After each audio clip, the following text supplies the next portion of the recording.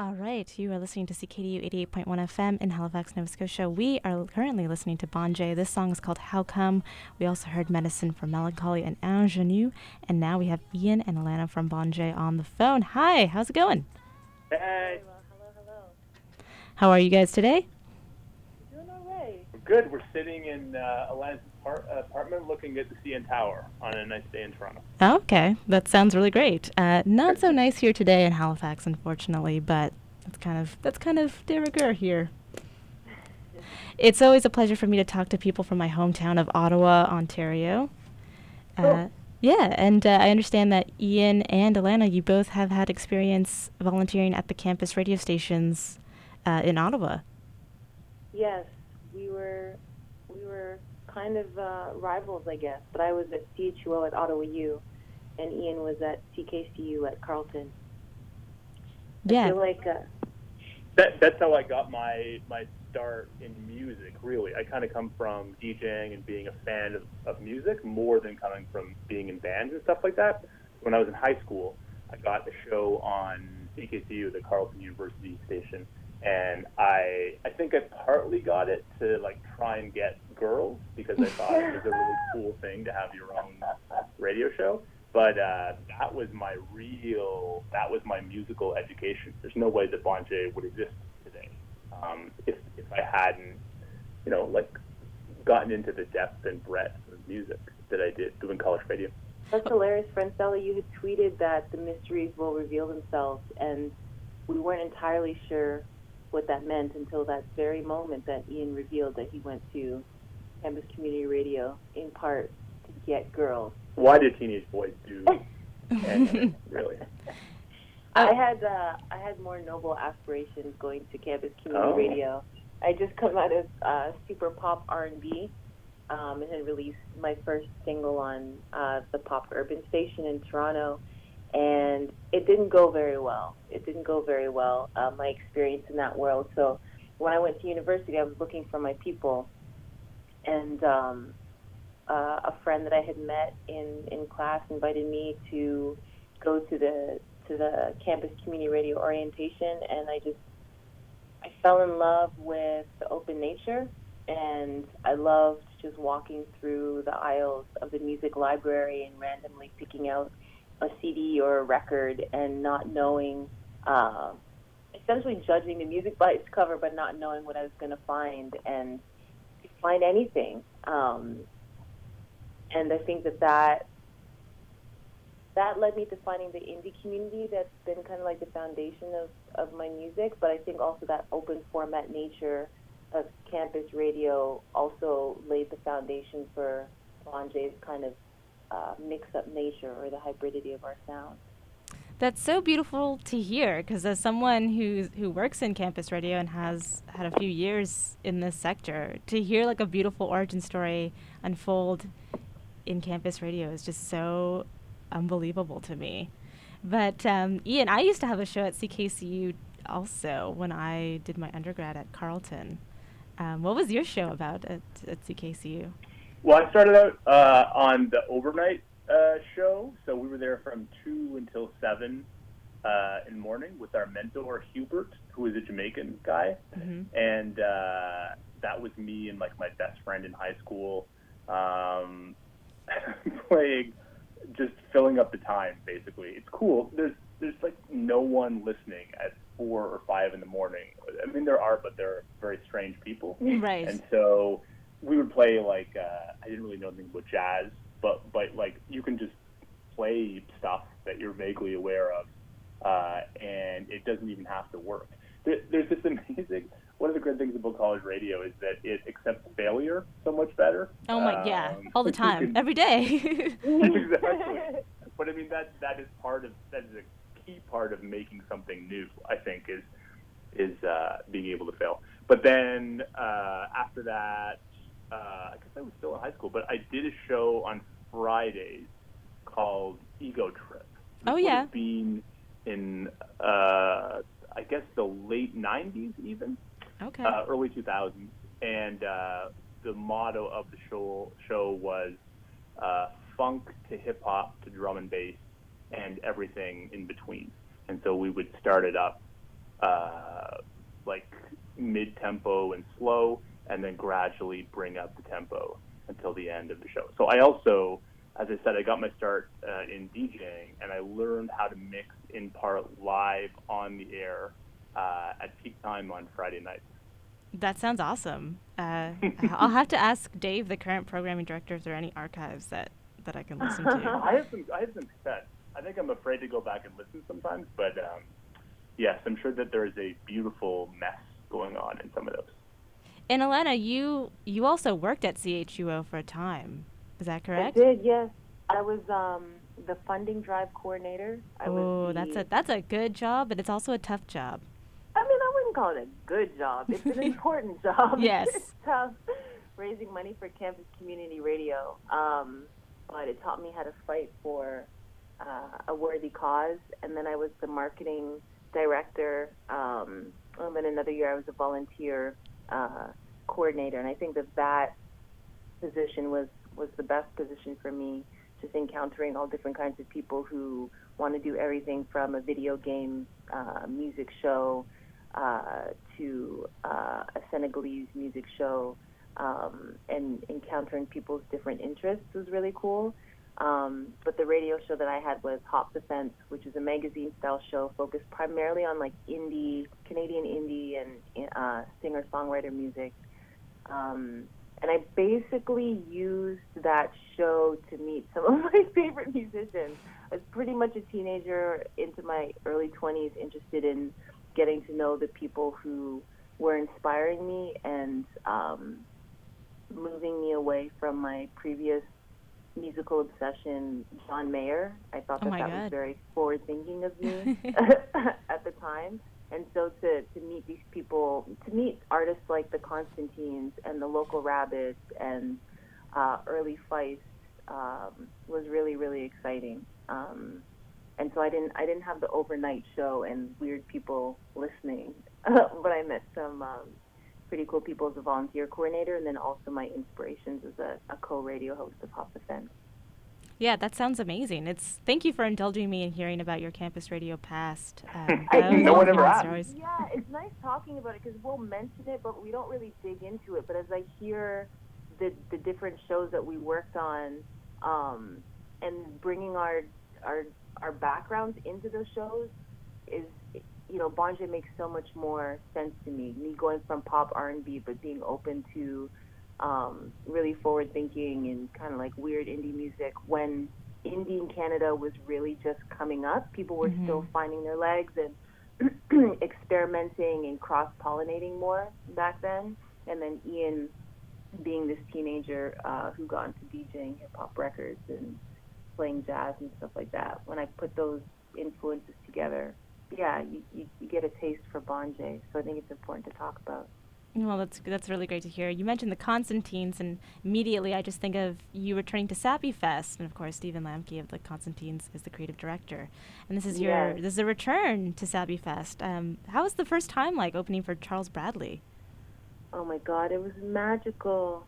It was absolutely magical to be under that tent with everybody. You could really feel everybody in that space, in that moment together. But I mean, the whole weekend felt like that. We flew in the night before, and we saw a band called Shark Attack. Oh yeah. Also known as Arcade Fire. Yeah. Right. It was a surprise set. Yeah. And I feel like they set the tone because they had just opened for U2, but they played like they had everything to lose, like they really put everything into that performance, and I feel like it set the tone for the rest of the weekend of like risk taking and giving it your all. So I felt pretty charged performing after that, and then even more so seeing Charles Bradley and members of the Daptones Records band playing, and him crying and going into the crowd and hugging almost everybody. It felt like being at Revival Time Church. It was just spiritual and deep and true. It was magical. Do you think that's kind of informed your relationship with the East Coast in general when you perform here? I always think of Sackville. It's funny. Yeah, we played in Halifax before, but pretty wild too. At yeah, it was cool. I like Sackville a lot. It makes me think of the liberal arts towns, Yes. like college towns that we play in the U.S. sometimes, Right. where there's like the big local industry is the university, and then it's a very quaint town, but it's different from most small towns because I don't know, it's like more artsy, and it's an awesome place to get away. I remember the last time we were there, running into so many people from Toronto who were out visiting and getting away to another place. Is there like one kind of like main coffee shop and like one main bookstore in Sackville? I believe there is, but I couldn't tell you. I couldn't tell you Yeah, what yeah, they're of called. course, you're in Halifax. But it's that kind of place. It's that kind of Right. place. I'm looking forward to going back. I know there's a main diner that's got a great apple pie and ice cream on the main strip where Sappy Fest happens. It's not too many steps removed from Gilmore Girls, basically. Yes. Yeah, that's true. That's true. I mean, definitely in the East Coast, you find that there's like a tight-knit community here. Sometimes I say that living in Halifax is kind of like living in a high school, just because everybody knows everybody. Everybody knows everybody's like dirty laundry, and everybody runs into each other's exes, and they're super polite because they all know the dirt that they have on you. And that's kind of what East Coast living is like. But that was back in the early 2010s, 2010, 2011, when you performed at opening for Charles Prodley at Sappy Fest, and you just released your EP, and now you come back with a full LP, and there's so much time in between your first performance at Sappy to your performance this weekend. Can you tell me about the time that just elapsed in between, almost a decade that you waited in between your EP to your LP? Yeah, I mean, that's how long it took us to finish the album. For me, I came up DJing, and to realize the vision for this record that we had to learn to play keys, to learn a lot of the harmony and all of like the songwriter skills, I guess you could say, rather than the beat maker skills. So it feels like we've progressed a lot since the last time we were there, but really that is the mystery solved, is that to realize this vision that we had of making a record that sounded like it was at the intersection of dance hall and Kate Bush and soul music. Mm-hmm. It just took a long time to to realize that concept and have it also be good. Yeah, I mean, there's the making of the album and the completion of the album, and then there's also the time thinking about the presentation of the music, you know, how we're going to play these songs live. And for me, being the person that's singing in your face, I felt responsible for communicating the emotionality of the songs, and there's a lot of weight to the emotionality of these songs, and I just felt like there was a gap between where I was as a performer and where I knew I could be.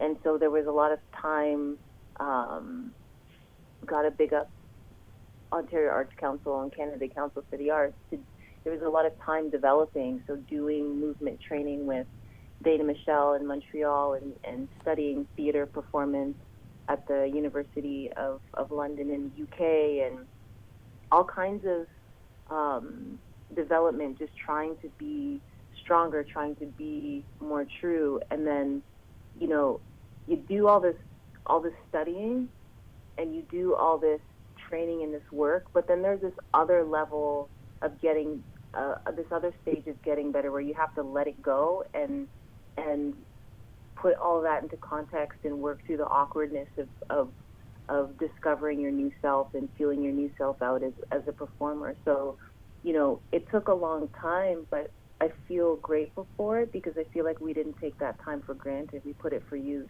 And performing now just feels, the exchange between us and the audience just feels so much stronger. It's beautiful. It's a hard thing to explain, but with that time, we just worked on getting better. One thing that I found really remarkable is that, you know, you as individuals, you change, you as a duo, you change, the Canadian music scene is completely different, and yet the theme of cities and place and the places within us, that always remained the foundation of the album. How did that remain the foundation over close to 10 years?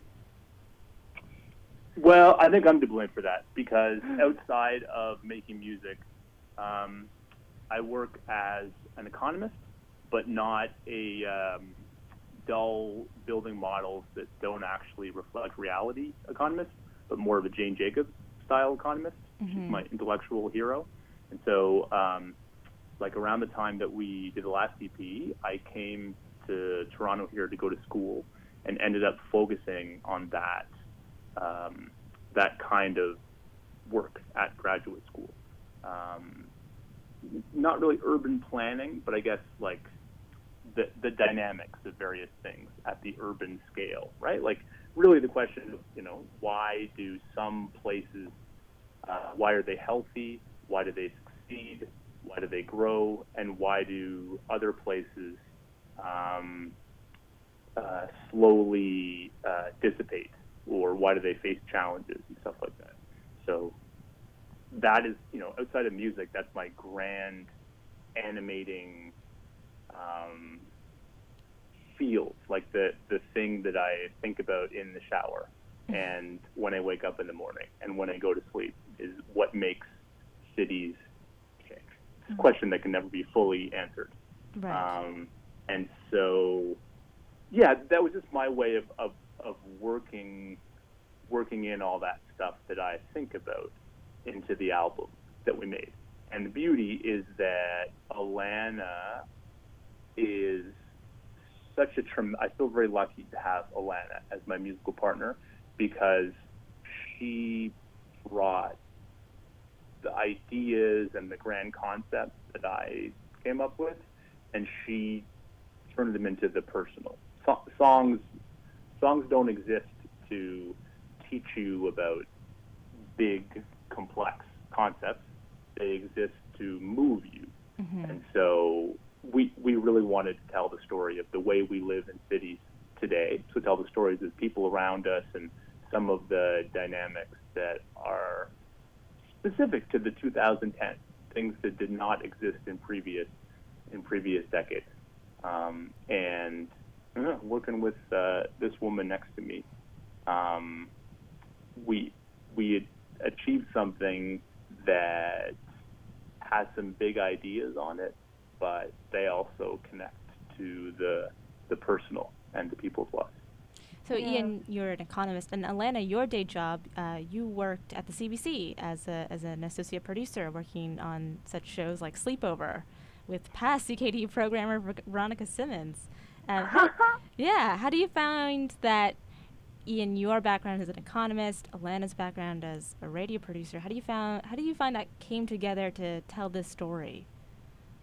Well, something that I learned at CHUO, not CHUO, CBC. Well, CHUO and CBC. I'll get back to the CHUO in a second. But at CBC, they really stress storytelling. And so I learned the difference between an idea, a concept of how we live in cities today, and I focused more on the storytelling. So when I hear Ian talk about, it's not quite urban planning. He's interested in understanding how does a place become successful. I'll take that and I want to understand, well, what place are you talking about? What does success look like? What does failure look like? And I think of a place like New York City that, I think about what did a party look like when Sonic Youth was bumping into early Talking Heads in the Lower East Side? What would that story look like? What would it feel like?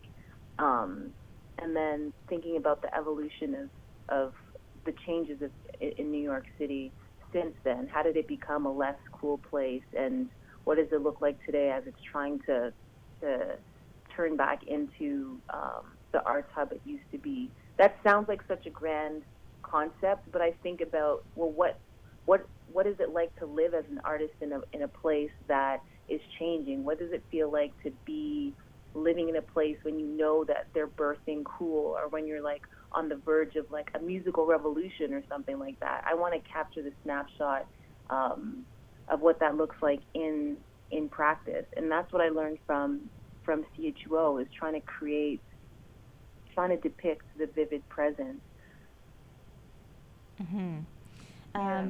Yeah, that's again, any nod to campus radio and in an artist's vision is always something that really makes me happy. So, yeah, that's really great. Thank you for that.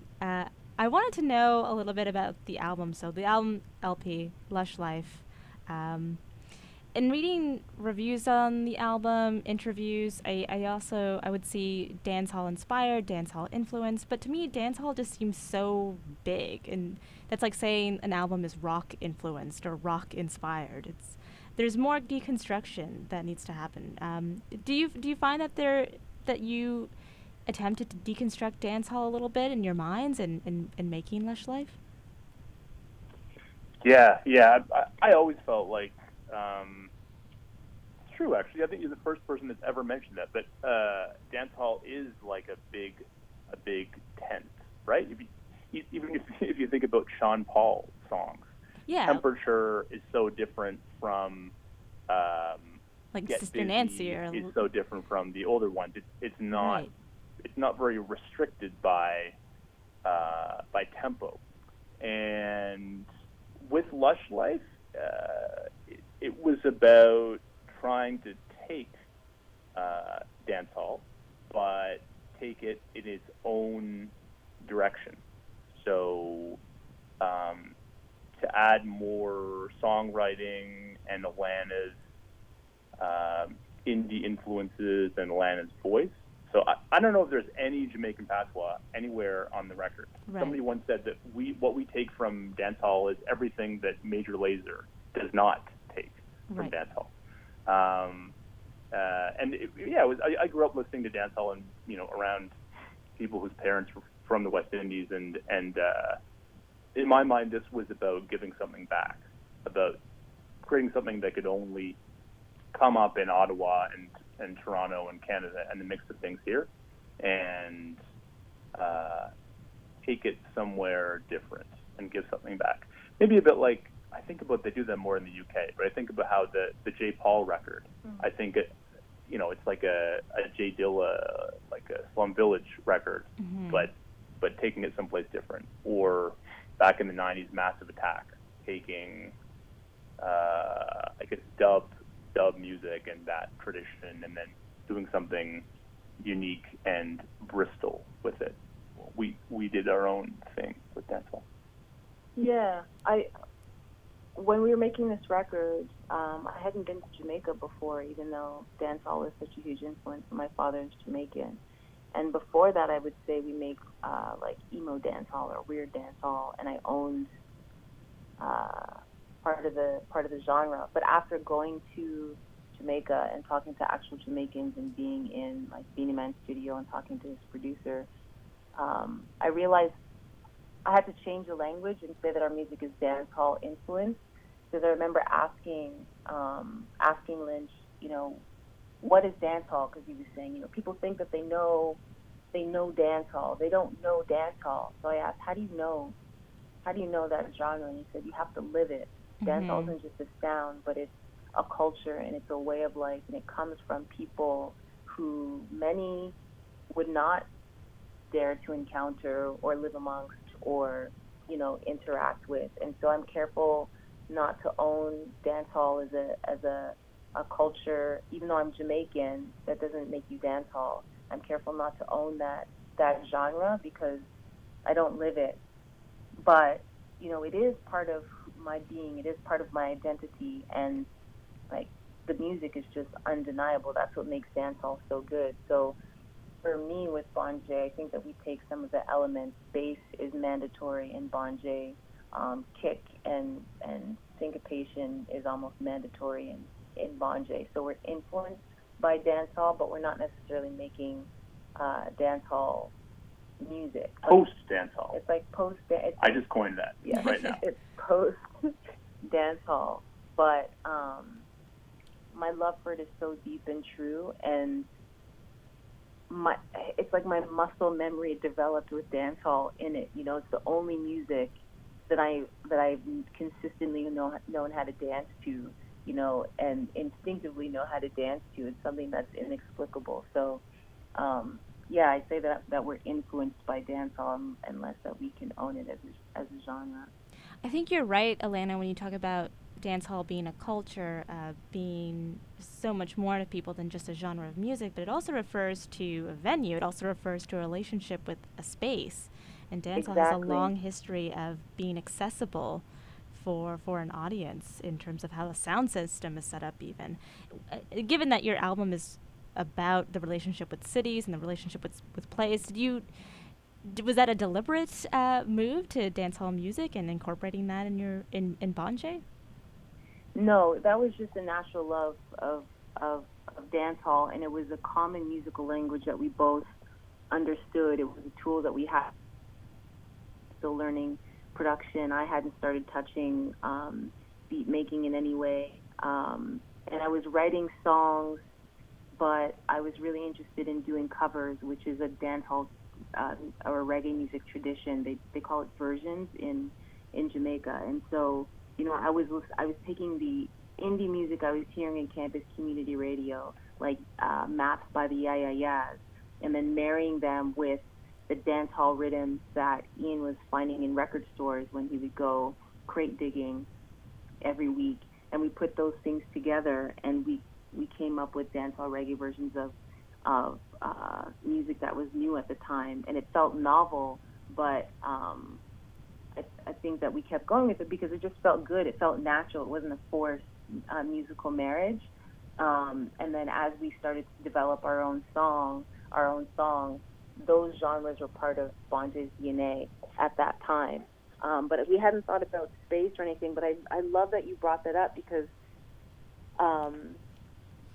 when I think about dance hall, the reason why it belongs to Jamaica and nowhere else, I think, is because of sound system culture, not just as musical amplification that spreads the music sonically across the city, but also the sound system as a socio-political tool. It was a way for communities of lower social or economic status in Kingston. It's a way that they could broadcast their music and bypass radio, which was primarily playing music that would tease uptown audiences. So people in downtown were like, well, we're going to play our music, and we're going to play music that is going to criticize the government. Oh, we're also going to play music that is going to talk about sex and going to be quote-unquote slack, and we're just going to, you're going to hear us, and you're going to hear us loud. We're going to take over this space. And that, that venue, that musical tool would influence how the music was produced because we are experiencing technical difficulties.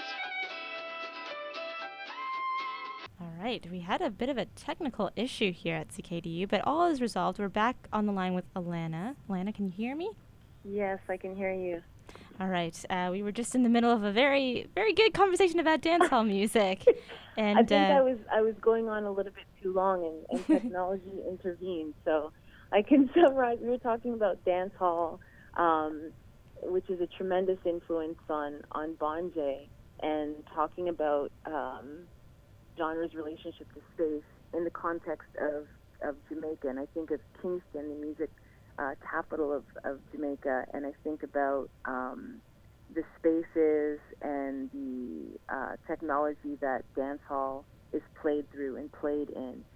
When I go to Jamaica, I've never been to an indoor party in all the time that I've been in Jamaica. It's outdoors, it's open air, the speaker systems are stacked 10 feet high, and they're loud, and they're in your face, and even the technology of a Jamaican sound system is different than North American systems. In Jamaica, you can tune the frequencies. There's fine tuning, and so you can play it that much louder. That impacts how the music is made. when you're trying to broadcast music across a large open space, when you have a system that is capable of playing so much louder, and you put that in the context of a music community that is highly competitive and always trying to push to create something new and be the best, that means wanting to be louder than the others, and maybe that means the bass is hitting harder than your competitor's song. That's going to influence how you make music in the studio, because you're making music to be played on sound systems, not in confined spaces with certain sound limitations that you might have in Canada. And so space is impacting production, and production is impacting space, and there's this relationship, this symbiosis between the two, and it's a beautiful, powerful thing. Yeah. If you're just joining us right now, you are listening to CKDU 88.1 FM in Halifax, Nova Scotia. This is Super Connected. I'm your host, Francella. We are talking with Alana Stewart from Bonjay. And I wanted to ask you, because you've written a lot about the duality that you feel in the indie scene. You go to shows, and you can expect not to be the only person who looks like you in shows. But given with your success, with others' success, I'm thinking of Lido Pimienta and others, do you think that things are changing? I think that, if I'm speaking honestly, I think that things should be changing. I don't know that they are. Right. I think that we are seeing an increased number of artists of color, although I don't like the inherent otherness of that term, artists of color, but we're seeing more artists of color on bills, but I'm starting to see the same artists of color. I'm not really seeing multiplicity. I'm not seeing an increased number on bills. I'm just seeing that I'm not seeing true diversity, I guess. You know, I'm seeing similar names, and I'm not seeing more than a handful. It's still majority, predominantly. It's pretty monochromatic, I'll say. Right. So I'm noticing that there's a heightened awareness, and you know, believing in this community that I'm a part of. I have faith that people want to make change, but I'm curious about the depth of that, of the strength of the commitment to do the kinds of things that we need to do to make consistent change and sustainable change. I look at bands, and the band makeup isn't all that diverse, you know. So you may book Witch Prophet, but most of the traditional rock bands aren't all that diverse. You know, it's still pretty segregated in certain ways. I don't know if there's if the networks are as diverse. I don't know if the collaborations are as diverse. And so I guess what I'm saying in short is I'm seeing change happen, but it still seems surface level. And that's not a critique, you know. Change happens slowly, and, you know, as humans we have, you know, certain things in our blind spots, but it won't stop me from speaking up and saying that I think that there's further that we can go, and I have faith that we can get to where we need to be. And I think that the music industry will be stronger for it. You know, there's clear evidence that diversity fosters innovation, and I think that especially in the indie community, a community that is meant to be leading the charge in bringing out new sounds. I think that innovation is crucial. And so if we're lacking diversity and therefore lacking innovation, you know, our community is at risk of stagnating. And so it's not, I think that people need to realize the benefit to the cultural ecosystem as a whole. It's not just about trying to give one group what they need or what they want, although that is very true and it is a very real need. I think that everybody benefits from this, and I'm not sure that everybody recognizes that. Right. I guess what do you think needs to happen for that change to finally start?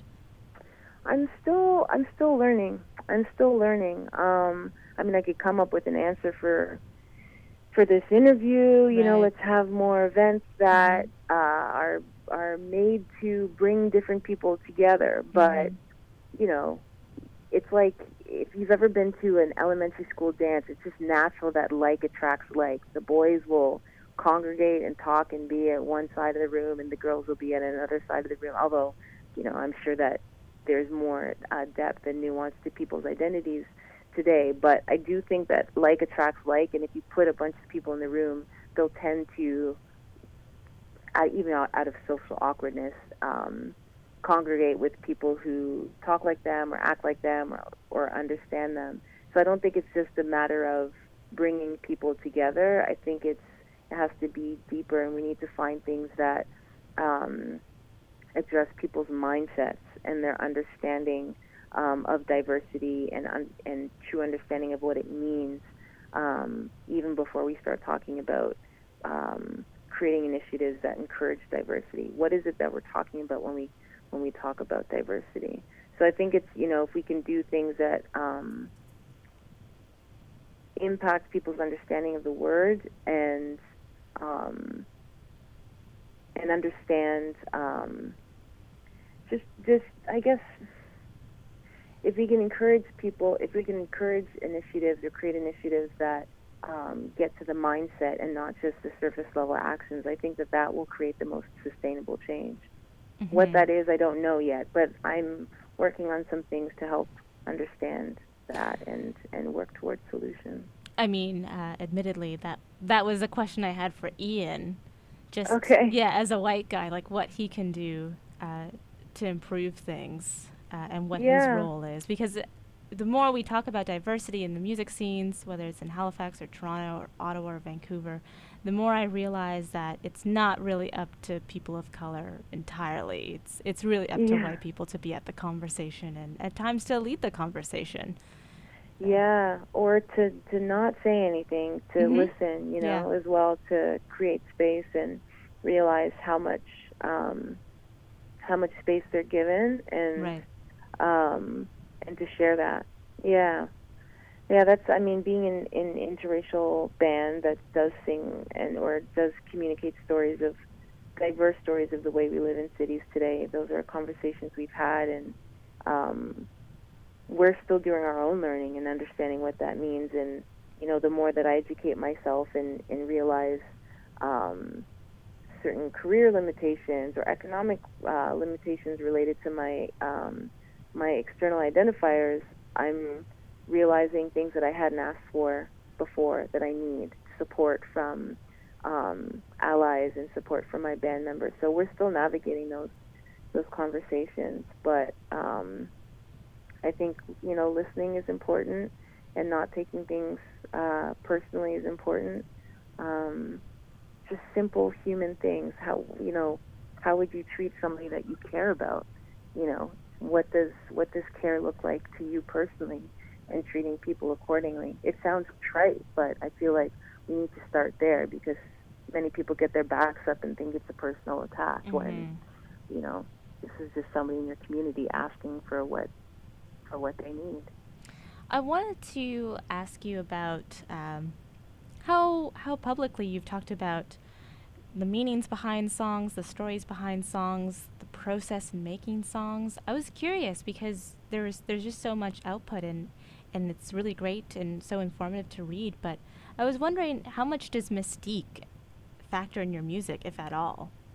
Well, that used to be our MO. You know, that word would come up in our songwriting sessions with each other, and Ian would talk about mystique, you know, as this treasured thing. And for me, in the work that I've been doing in the last few years as an artist, vulnerability has been